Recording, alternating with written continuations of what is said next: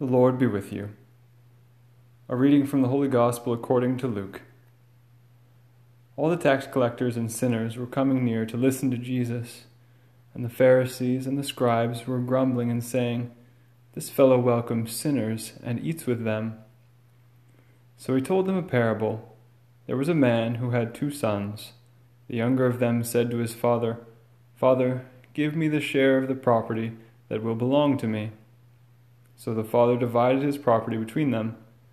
A few days later, the younger son gathered all he had and traveled to a distant country, and there he squandered his property in dissolute living. When he had spent everything, a severe famine took place throughout that country, and he began to be in need. So he went and hired himself out to one of the citizens of that country, who sent him to his fields to feed the pigs. The young man would gladly have eaten his fill with the pods that the pigs were eating, and no one gave him anything. But when he came to himself, he said, "How many of my father's hired hands have bread enough to spare? But here I am, dying of hunger. I will get up and go to my father, and I will say to him, 'Father, I have sinned against heaven and before you. I am no longer worthy to be called your son. Treat me like one of your hired hands.' So he set off and went to his father. But while he was still far off, his father saw him and was filled with compassion. He ran and put his arms around him and kissed him.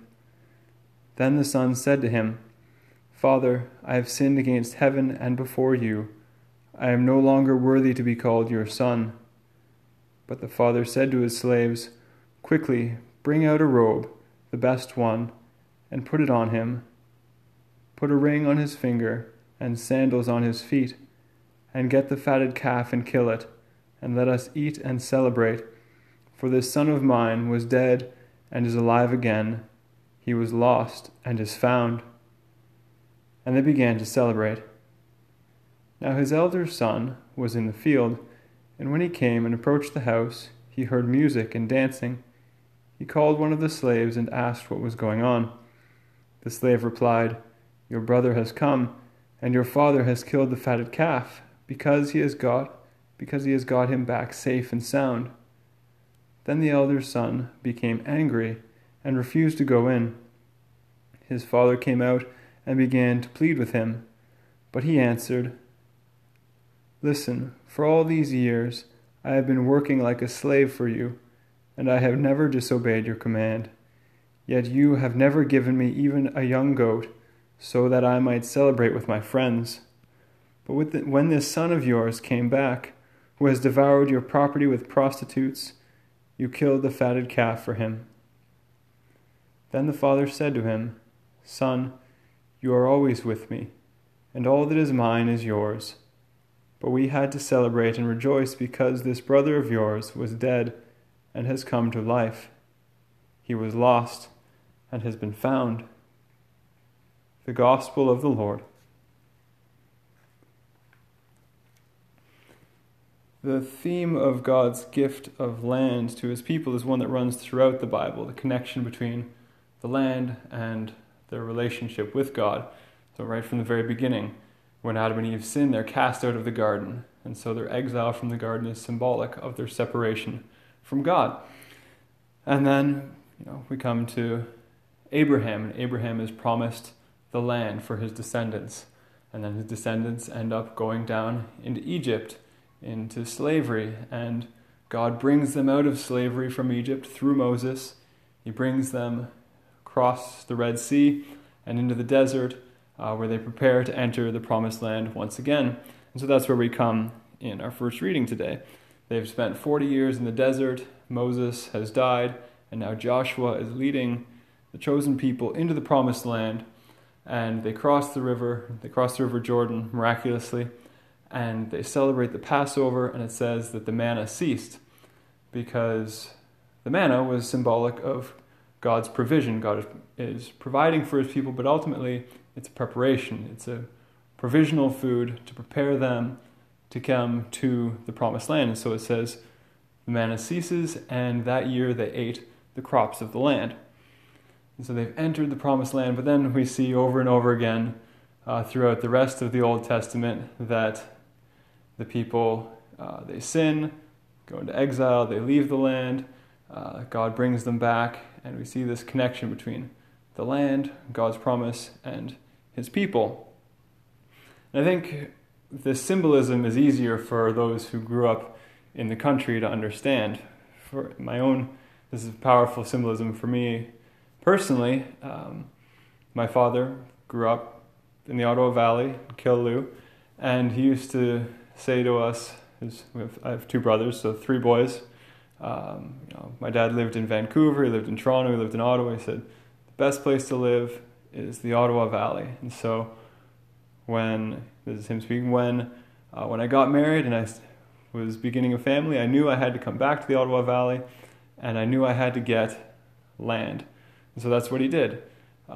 He and my mom bought a piece of property on the Bonnechere River in the country, and that's where he raised us. We grew up splitting and piling wood, canoeing, camping, all these different things connected us to the land. And so, that property is important to my brothers and I, not so much because of it's a nice piece of property, but because of what it represents. It represents our parents' love for us. It's symbolic of our relationship with them, because it's what Dad wanted for us, what Mama and Dad wanted for us. And so that's what God is trying to get across, that this land is not just about land. It's about his love for us and his desire to provide for us. So that's the mentality we have to have when we read our gospel today. Neither of the sons in this story get it. Neither of the sons understand what the land is and what their father's relationship is with them. So the first son, he takes his property and he squanders it. He sells it. He disobeys the commandments. He lives a life that's just forsaken what his father desired for him. And he ends up repenting and coming back, and the father receives him back because his father wants him to be on the land. His father wants him to receive what the land represents, which is his love. But the older son doesn't get it either. He's living on the land, but as a slave.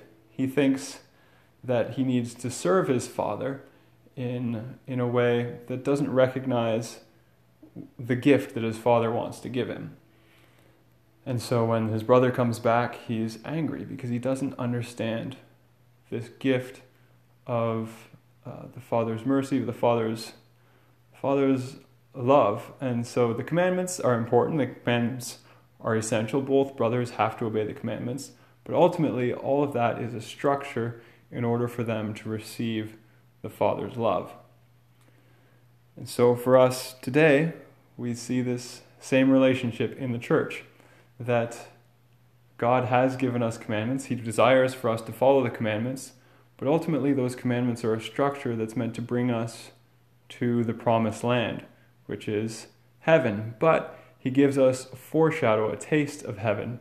And so like in Joshua with the manna, God has given us the Eucharist. The Eucharist is the bread from heaven. It's God's very life. And so if we're living a faithful Catholic life, then we're receiving God. We received him at baptism. And actually it's interesting in the parable of the prodigal son, when it says, put on a robe, the best robe. In the Greek it actually says the first robe, which the Greek fathers took as a sign, okay, that's his baptismal garment. That's for us. When we receive baptism, we receive God's life enters into us, and that life is meant to be treasured and kept clean throughout our lives, and the Eucharist feeds and strengthens that life, ultimately to prepare us for heaven.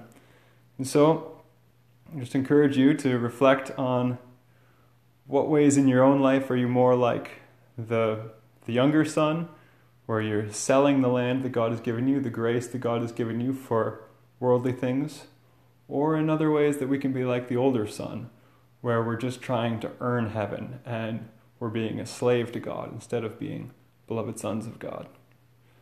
Praise be Jesus Christ.